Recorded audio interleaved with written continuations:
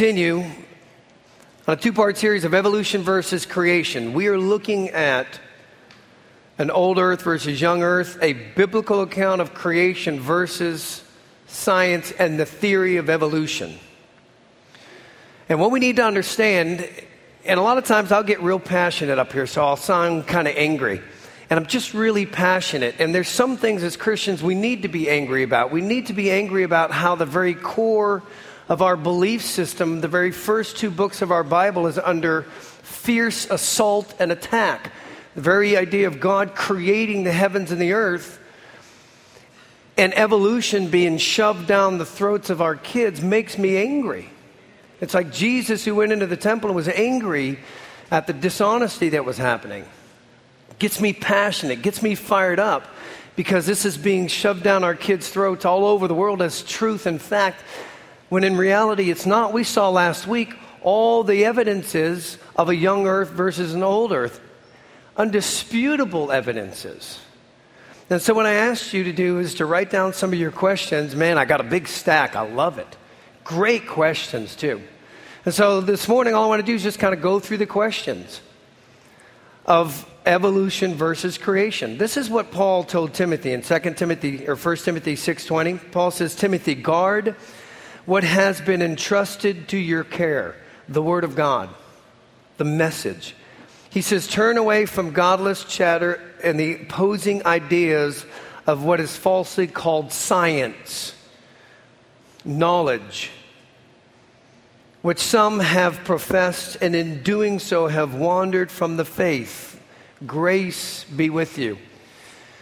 And see, what I want to do as your pastor, as your shepherd, as someone who loves you deeply, is to equip you to be able to sit down with teachers, be able to sit down with people at work, be able to sit down with those who do not hold to a literal 6-day creation, 7th-day rest, or God creating everything just like the Bible says.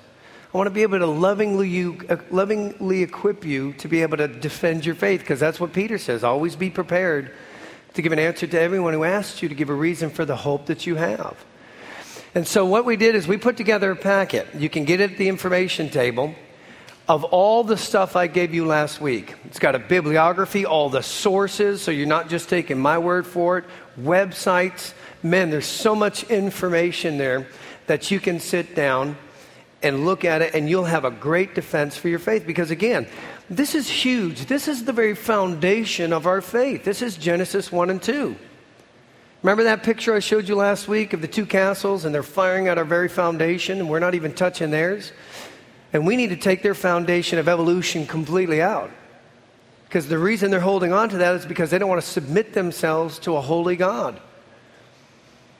And the scripture's real clear. You have to either accept it or reject it.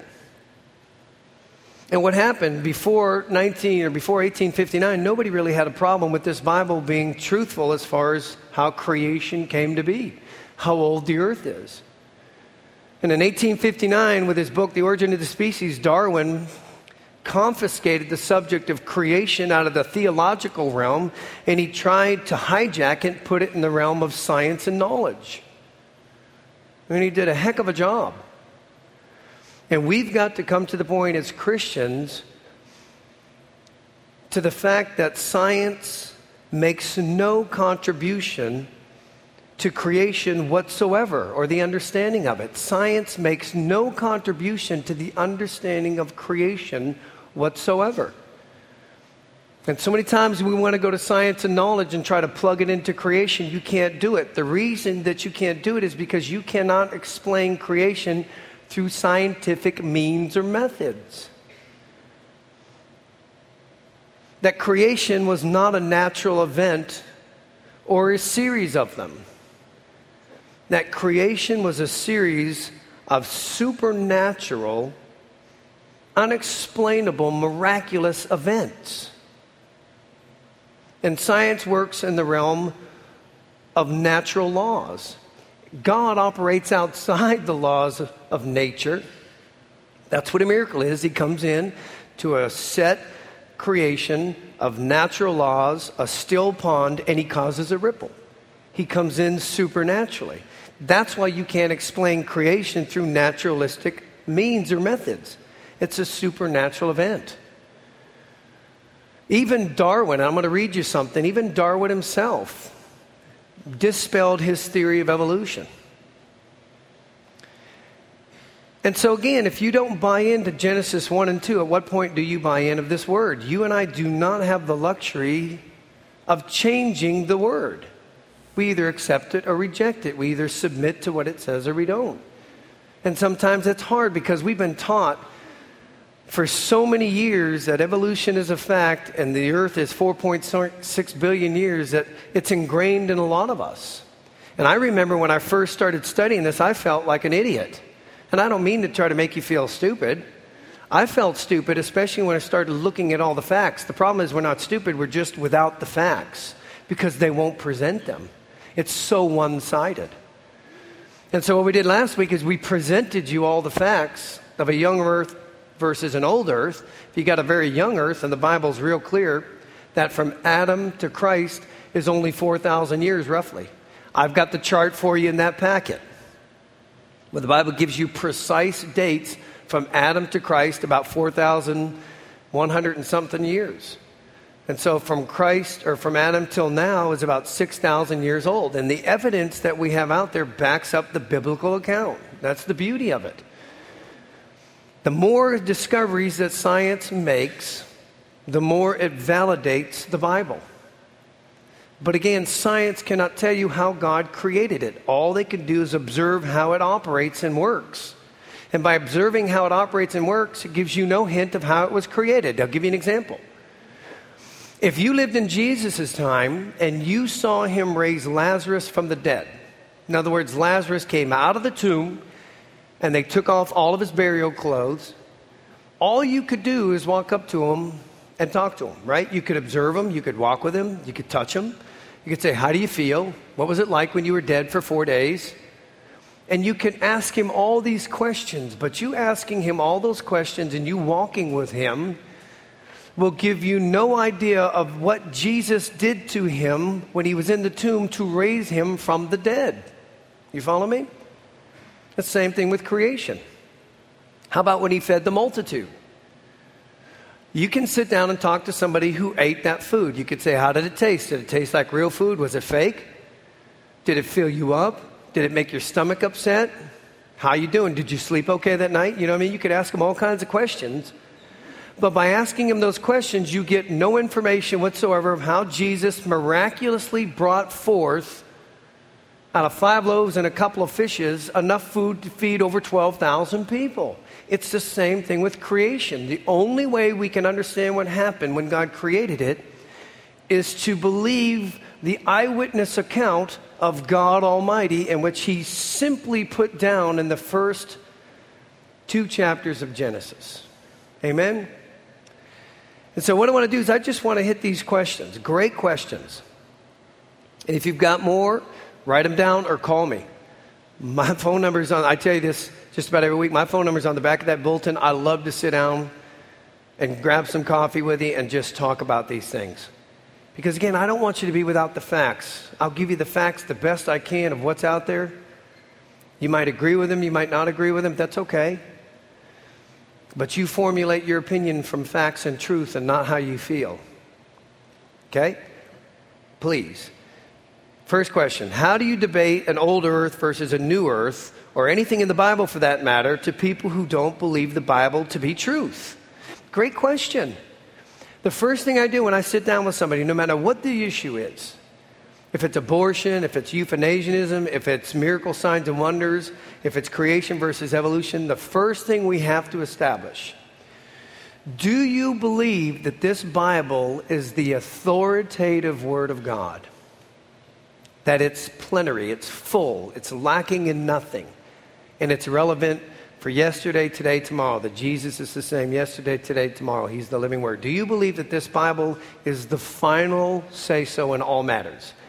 If you and I can agree on that, we're good. If we can't agree with that, there's no reason to go any further in the discussion, right? Because now there's no absolutes. It's relative. It's how you feel and how this person feels. There must be a means. There must be a standard.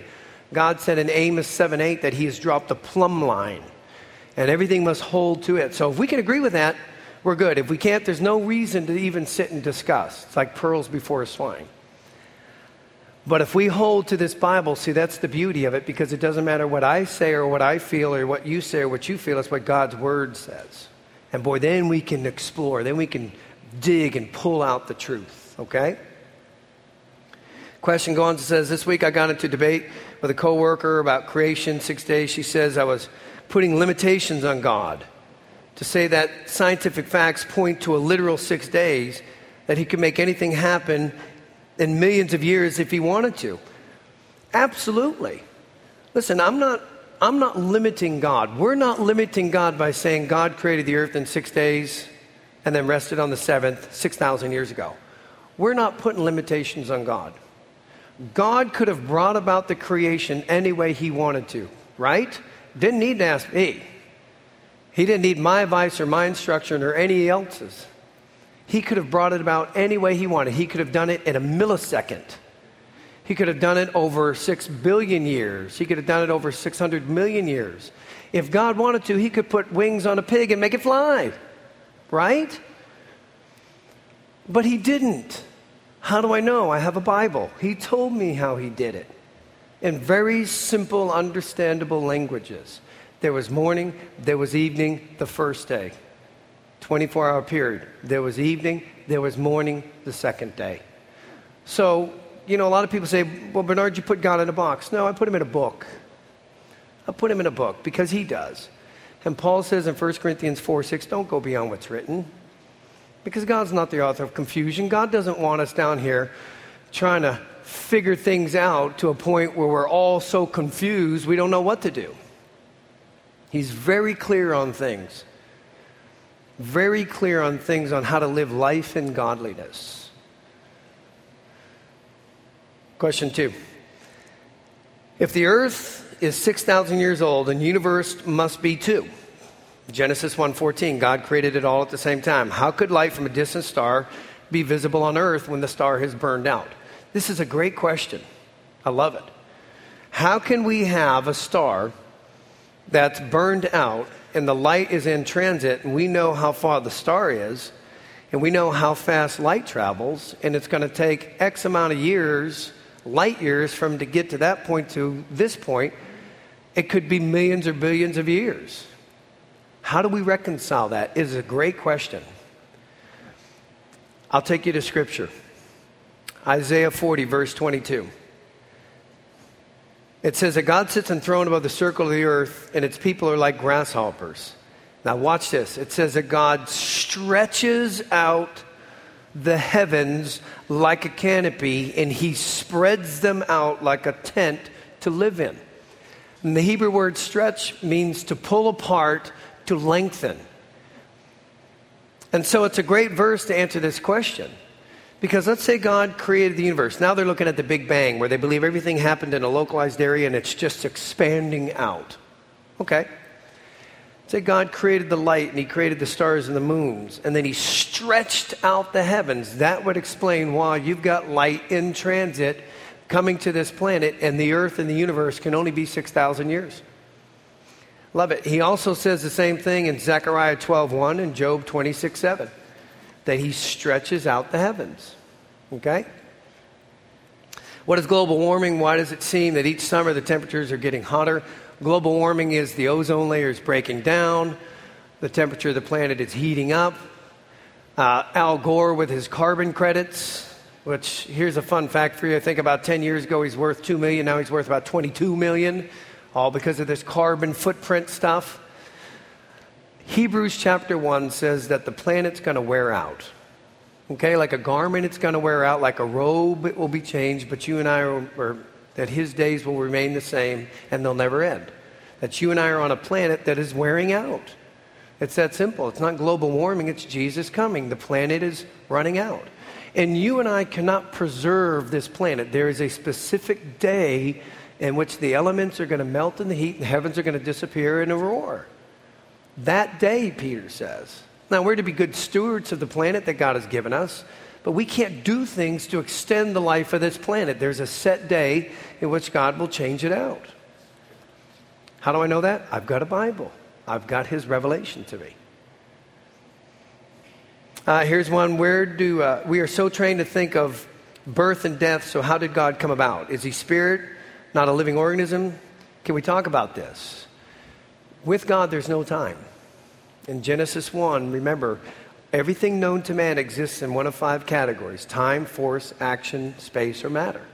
Very first verse in your Bible. In the beginning, time, God, force, created, that's action. The heavens, that's space, and the earth, that's matter.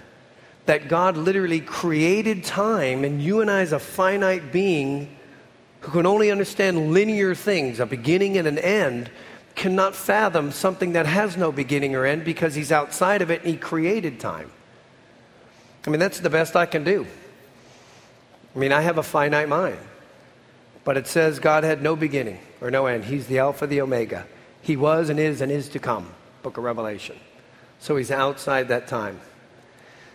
Okay, I had a lot of questions about Adam and Eve. How long were they in the garden before they got thrown out because of sin? Probably not very long. You had a perfect man and a perfect woman who were consummating the marriage, and they weren't pregnant yet. And so I believe that the temptation and sin and the expulsion of the garden probably happened within days of after they were created. Don't know for sure. Then I've got questions on where did Cain get his wife? How did people populate? Were they marrying their brothers and their sisters? Acts 17:24. Acts 17:24 says that all the nations of the earth, all the people of the earth came from one man, one woman. Okay? Even the population growth experts will validate that. And they'll validate it to the point where it's impossible for us to be over 6,000 years old because the population would be unimaginable. Okay, I think it's 10 to the 120th power or something like that. Okay? Where did Cain get his wife? Again, had to be one of his sisters, cousins. I mean, that's how God did it. And the reason he did it that way is because, again, the Bible says from one man, one woman, they filled the earth. The reason it could be done that way is because the corruption of man's genes in his body had not really come to fruition because sin entered into the world, into a perfect body, and that sin took a while for it to take its effects on the body. So far, so good? Best I can come up with. Okay? I'll leave it there. Let me see what else we got. All right, here's a good one. The Bible talks about creation. Is the Hebrew word for world and earth, our planet, different? Is there different words? Is there different meanings? The word world, when you see it in your Bible, means the peoples of the earth. It's the inhabitants. When you see the word earth, cosmos, it means the regions, the countries, the land itself, the dirt. So world, it's the people. Earth is the dirt. In the beginning, God created the heavens and the earth, the physical, literal creation. For God so loved the world, that's the peoples of the world, that he not only died for our sins, but for the sins of the world, that's the peoples, okay? So earth, whenever you see the word earth, it's the physical creation. World, it's the humans on it. Will every creature that God created be in heaven? I hate to say this. According to the Bible, Rin Tin Tin and Lassie will not be in heaven. I'm sorry. Okay? It says in Ecclesiastes that the spirit of the man when he dies goes upward and the spirit of the animal goes into the ground. However, the Bible does say that God is going to recreate all the animal life that was on the planet in the millennial period. When you go to Isaiah, it says that the lion and the calf will lay together, the lamb will be there. You've got the child who play by the viper's nest and not be bit. I believe God will recreate the dinosaurs. They'll be there. Okay? I believe that. Don't tell Caleb anything different because he thinks he's going to ride a T-Rex. Okay? He thinks he's going to be riding dinosaurs. So that's the best I got as far as that goes. And we'll talk about dinosaurs here in a minute because most of the questions I got, and I love you guys, are on the dinosaurs. What about the dinosaurs? What about the Ice Age? Where did the dinosaurs exist as far as man goes? When did God create them? Were they on the ark? Phenomenal questions. Here's one question. Can you make a copy of the anvil poem that I read? Yeah, we're going to put it in the T News this week. That poem about God's word like being the anvil, and the skeptics have beat upon it for years. We'll put that in the T News for you, okay? Here's one. If Revelation is interpreted symbolically, why can't Genesis be done the same way? Great question. When you go to the book of Revelation, if you've ever read it, how many of you tried to read the book of Revelation? It's intense, isn't it? There's all kinds of weird stuff going on. Beasts with 10 horns and eyes and heads and crowns, and you're going, those are symbols with literal meanings that we can go back to the Old Testament, Ezekiel, Daniel, and Zechariah, and interpret them because God has interpreted them for us. And they're written in symbolic language to get a message to a Jewish church, a primarily Jewish church at the beginning of the church, to give them the hope and the certainty of things to come, just like it was given to the prophets. But when you go to the book of Genesis, there's no symbols there. It's literal planets, literal earth, and animals that are named, and man and woman and marriage. So it's not symbolic language, especially when you get to the word yom, which is day. That the word day can either mean a 24-hour period or an epoch of time, or a specific time period, or an age. But God makes it real clear, especially when you go to Exodus 19, where Moses said God made the world in 6 days with a seventh-day rest. So it's a great question, but boy, there's a big difference from Revelation and Genesis. I mean, it's known things that are going on at the planet at that time. Okay? How about this? Would it be possible to offer parents classes to teach them the facts about a young earth versus an old earth, evolution versus creation? Absolutely. I want to do that here at Telos. As a family, we need to be equipped. And me just standing up here on Sunday for 45 minutes, okay, an hour. Okay, I can't give it to you all. And we're going to, my heart is to equip you. I want so badly just to equip you so that we can stand firm, arm to arm as a family, locked in our faith and standing true. But we're going to have classes to where you can answer, or you can have questions answered, you can ask questions, and we can really sit down and help you work through this. Okay? Aaron Bowman doesn't know it yet, but I'm going to ask him to teach it. Okay? But we're going to equip you the best we can. I'm going to try to get something started to where the parents can sit down and get informed, especially when your kids start coming home from school. I've got a 9-year-old and a 7-year-old. I know what's coming. When they open up their textbook and there's the monkey to a man as fact. And we can't even teach just the evidence that I gave you last week of a young earth versus an old earth. So we're going to do what we can to equip you, I promise you. Okay? Okay, and then there's questions about the ice age. There was never an ice age on this planet, meaning the whole world was covered with ice. I've got questions about the woolly mammoth when they were flash frozen, how that was as far as fossils and everything else goes. Why did the woolly mammoth have all that hair and that fur if he didn't need it, if the world was a lush forest? So great questions. Let me just talk about that. Let me talk about fossilization and the flood and everything, because it all ties in, okay? Before the flood, 1,500 years or so after creation, approximately, I think it was 1,656 years after the creation, God brought a flood. He completely annihilated the earth except for 8 people. Prior to the flood, the temperature of the earth was consistent from pole to pole. I know that because the Bible tells me that the whole world was like the garden of the Lord. And when you read the description of the garden, there were 4 rivers, there were trees, the tree of life, there's hundreds and hundreds of trees, green foliage all over.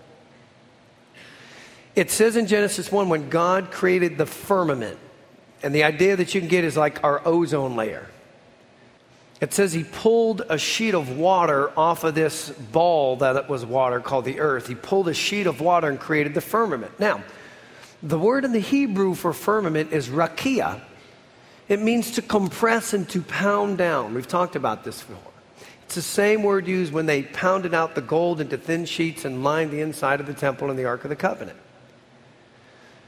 When you take hydrogen, which is in the atmosphere, and you compress it, it will crystallize. It'll be a solid crystalline canopy, kind of like you have a glass bubble around the earth. And that would keep the temperature of the earth consistent from pole to pole. That's why you find the woolly mammoths with dandelions mid-swallow, flash frozen, so well preserved you can eat the meat. Scientists can't explain this. How did it happen? The way the structure of the earth is you got a molten lava core that's hardened. Then you've got a water jacket. Then you've got a granite crust around that water jacket. And then you've got dirt, okay? They believe that God heated up when he flooded the earth. It says that the depths of the earth burst forth and then the heavens rained down for 40 days and 40 nights. Prior to the flood, there was no rain. It says in the Bible that a mist came up from the ground and watered the plants. We believe that God heated up the core. Now again, the Bible doesn't say this, so we're speculating. But he heated up the core of the earth, which caused that water jacket underneath the granite crust to expand, to heat up and expand. You see what happens to water when it boils. Which now caused the uniform granite crust to rip and tear, and the water and steam shot up 70 miles, ripped the water canopy, brought it down on the earth. When you collapse the water canopy, that crystalline canopy, now the poles freeze instantly, and the water that's coming out of the earth will encapsulate these animals, fossilize them, especially if you've got mud coming from floods, encapsulate these creatures, and you get fossils. That's the only explanation you got on these woolly mammoths. And so you really never had a planet that was completely covered in ice or an ice age, but you have now frozen poles because now that water canopy, again, like if you get in your car on a cold day and the sun's shining, it's much, much hotter in your car than outside because the sun rays go in, bounce around. They won't come back out that glass. Same thing with your earth. Okay? Only explanation we have is what's in the Bible. The depths of the earth burst forth. The heavens collapsed. With that, the poles froze probably instantly. And you've got what you're finding today, these woolly mammoths that are frozen. Okay? So far, so good? Let's talk about the dinosaurs. Because we got a lot of question about dinosaurs. How long did they coexist? How long did they live? Did they coexist with man? Were they on the ark? Why after the ark did they not stay alive? Could not the planet sustain their life because they were so large? And so on and so forth. So let's talk about that, okay? Take your Bibles and go to Job, because we have a description of dinosaurs. Take your Bible, open it right in the middle. You should hit Psalms. If you hit Psalms, hang a left. Okay? And you'll go to Job. Go to Job chapter 38. One of my favorite sections in Job.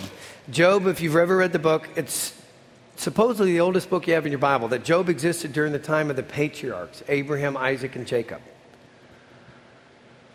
Job was undergoing a massive trial. He was being tested because Satan was talking with God, and God said, take a look at my servant Job.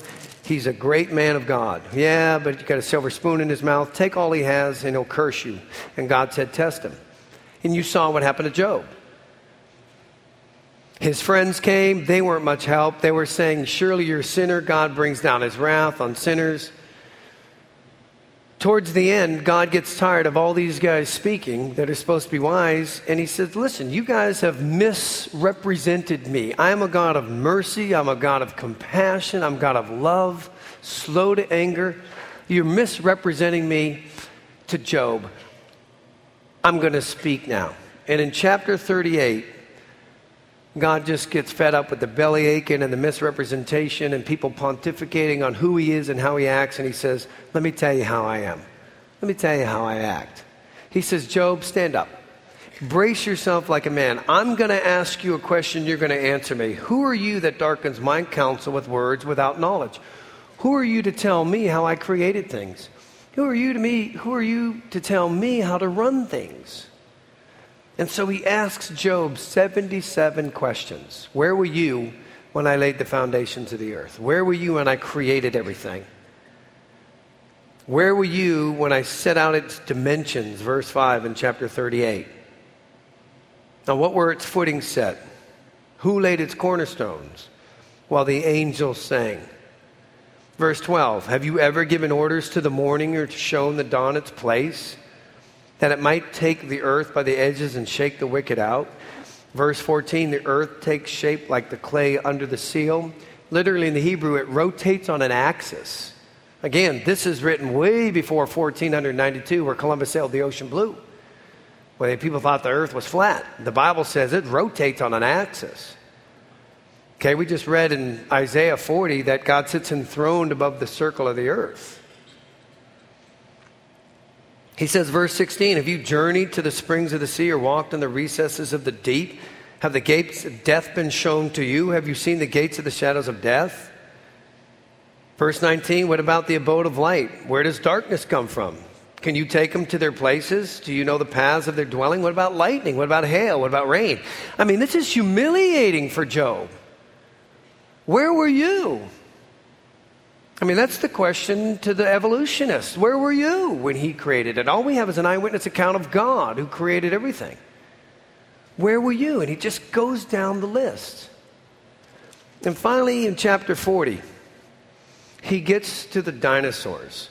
Again, he describes animals to the T. He describes ostriches. He describes lions. He describes horses just as they're created. And then in chapter 40, verse 15, God goes into what are called dinosaurs. Now, you won't see the word dinosaur in your Bible. Here's why. The English anatomist, paleontologist Sir Richard Owens in 1841 came up with the word dinosaur. It's a combination of two Latin words. Dinos, D-E-I-N-O-S, which means terrible or terrifying, and saurus, S-A-U-R-A-S, which means lizard or reptile. So it's a large, terrifying reptile. That's where the word dinosaur comes from. It didn't come about till 1841. What you see God here do, and I believe that Adam named the dinosaurs. He named this one Behemoth. He named this other one Leviathan. How do I know that? My Bible tells me. God brought all the animals before Adam, and he named them. When were the dinosaurs created? Take a look. Verse 15, look at the behemoth, which I made along with you. So where does God say, or when does God say he made the dinosaurs? Because he's going to describe this behemoth. Maybe a Seismosaurus or a Brontosaurus. I made him alongside you. If you go to the Genesis account, chapter 1, on the sixth day, God brought forth the land animals and man. So here it is. The dinosaurs were created on the sixth day with man. Yeah, but why did they eat them? Well, prior to the flood, man did not eat meat, and meat did not eat man. Okay, after the flood, God says, now you will eat meat, and I will put the fear of man in the animals. And after the flood, animals now eat men, and men eat animals. After the flood, the dinosaurs couldn't exist because when that water canopy collapsed, the oxygen level couldn't sustain that large of life, and you didn't have the foliage you did prior to the flood. And they'd eat people. So they became extinct. So I made him alongside you. Now watch this. What strength he has in his loins, what power in the muscles of his belly. His tail sways like a cedar. The sinews of his thighs are close knit. Now, here's what's amazing to me. I'll read the commentaries on this, and they'll say that this is describing an elephant. That the word tail could possibly mean his trunk. No, the word tail in the Hebrew is the back end of the animal. God knows the difference from the front end and the back end. Okay? And why would all of a sudden that mean something different when he's describing this animal when he's described all the other ones and we've got no problem with it? Ostrich, lion, horse, bears. And so if it says his tail sways like a cedar, again, it's either a Seismosaurus or it's a Brontosaurus, but it's massive. Now watch this. Verse 19, he ranks first amongst the creations of God. Let me give you the word in Hebrew for first. It's Reshith, R-E-S-H-I-T-H. It means choice, beginning, foremost, largest, the finest and the chief of all animals. So this isn't an elephant, because we know, where's that one slide of those bones? We know how big dinosaurs were, because we've got the fossils, right? Is it up there? There you go. He ranks first amongst the works of God. Yet his maker can approach him with a sword. The hills bring him his produce. When the rivers rage, it says he's not afraid. Verse 24, can anyone capture him by the water hole? The answer is no. These are all rhetorical questions. Or trap his nose or pierce him. Trap him and pierce his nose. 41, he's going to talk about another one, the Leviathan. Some kind of large sea creature. In Psalm 104, it says the ships go to and fro where the Leviathan frolics next to it. So here's some big, large sea creature. I have no idea. But he says, can you pull in the Leviathan with a fish hook or tie down his tongue with a rope? Have you guys have you seen that River Monsters? That's a good show. That guy, man, he goes and he gets these massive fish. He can pull in anything. Here, he ain't pulling in this thing. You can't pull him in with a hook, it says. Or pierce his jaw with a hook. Will he keep begging you for mercy? Will he speak to you with gentle words? Will he make an agreement with you for you to take him as a slave for life? Can you make a pet of him like a bird or put him on a leash for your girls? You can't do it. He's not a pet. He's too huge. Verse 7, can you fill his hide with harpoons or his head with fishing spears? If you lay a hand on him, look what it says, you will remember the struggle and never do it again. Any hope of subduing him is false. The mere sight of him is overpowering. No one is fierce enough to rouse him. Who then is able to stand against me, God says. So he says, look at how massive this thing is, but yet I created it and I'm over it all. So who are you, Job, to tell me how to run my planet and how to run life? Then he goes on. Look at this next creature. He talks about this one. It says, verse 14, you open his mouth, he has rings of teeth. He has rows of shield tightly together, possibly a stegosaurus. Verse 18, the snorting of his breath throws out flashes of light, his eyes like the rays of dawn. Firebrands stream out of his mouth, sparks of fire shoot out, smoke pours from his nostrils as from a boiling pot over a fire of reeds. His breath sets coals ablaze, and flames dart from his mouth. And then he goes on and says he's so strong when he goes through the water, whitecaps. Verse 33, nothing on earth is his equal, a creature without fear. He looks down on all that is haughty. He is king over all that is proud. Okay? Now, when you get to this point where it says this dinosaur breathed fire, you're going, okay, surely this is a mythical animal. There's no such thing as something breathing fire. Well, if my Bible says this thing breathed fire, it breathed fire. Remember last week I showed you the picture of the bombardier beetle?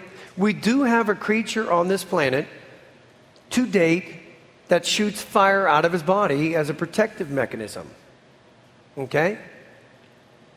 The paleontologists are finding skulls of dinosaurs with chambers that they don't know what they were for. Well, the Bible says it shot fire out of its nostrils. Okay? Watch this. This is a film clip from creatures that defy evolution on this bombardier beetle. Go ahead, Ben. In the fall of 1971, I went to Baylor in Dallas and gave my first lecture. It was on the evolution of the tooth. And I talked about how these fish scales gradually migrated into the mouth and became teeth. And a couple of my students came to me after class that day and said, Dr. Martin, have you ever investigated the claims of creation science? Well, that was 1971. I'd never even heard of it. At that point, I'd been a Christian for about 5 years. And so I'm thinking to myself, where are these guys coming from? I've never heard of this. And so I said, sure, I'll look into this with you. And I'm thinking, kind of as a cocky young professor, I'll blow these guys away. Well, they asked me to start studying the assumptions that the evolutionists make. And in all my years, 8 years of scientific education, I had never had a single professor tell me about an assumption.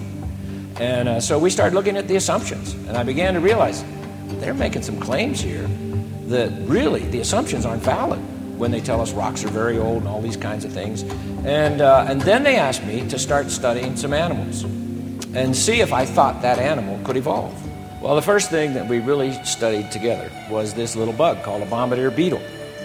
And this little insect is about a ½ inch long, and it mixes chemicals that explode. So I began to think, okay, now how would that evolve? Let's say if evolution is true, and you're evolving along here, and you don't have a defense mechanism, because that is the defense mechanism of the bug. So if evolution is true, it had to somehow evolve that. So let's say it's coming along here. Well, the first time it evolves the explosion, what does it do to the bug? Boom, you just splattered your bug. Okay, so splattered bug pieces don't evolve. So I thought, well, how could this have happened? Well, it doesn't blow itself up. It has another little factory inside itself that manufactures chemicals. A chemical acts as a catalyst so that when you squirt that chemical in with these other chemicals that are like in neutral, you get your explosion. Well, the first time it manufactured that little chemical, here it goes again, blew itself up again. But it doesn't. Why? Well, because it has like an asbestos-lined firing chamber. And even then it would blow itself up if it didn't have somewhere for the explosion to go. So it has like twin tail tubes. And it can aim these tail tubes all the way up, out the side, out the front. Let's say a spider is coming up toward its side and it doesn't have time to turn around and shoot. It can just take its little gun turret, aim it out there and shoot. The explosion on this little bug, all you hear, if you're listening as a human, you hear this pop. But scientists have now put that explosion in slow motion. And it's like about 1,000 sequential little explosions, but they're so fast, all we hear is one pop. And so you think, well, now, why would that be? Well, that was a curious thing for the scientists that study this little bug. A lot of them at Cornell University, some other places. And what they discovered was that if it was just one big pop, the little bug, if he's shooting like a spider, let's say over here, and he goes, whoop, bang, and shoots it, he's going to pop himself right out of there. It's like lighting a burner on a jet engine. So he's out of there. But as long as it is a sequential explosion with his little legs, he can hang on. How would evolution explain a sequential explosion? This little bug messes with all the theories of evolution.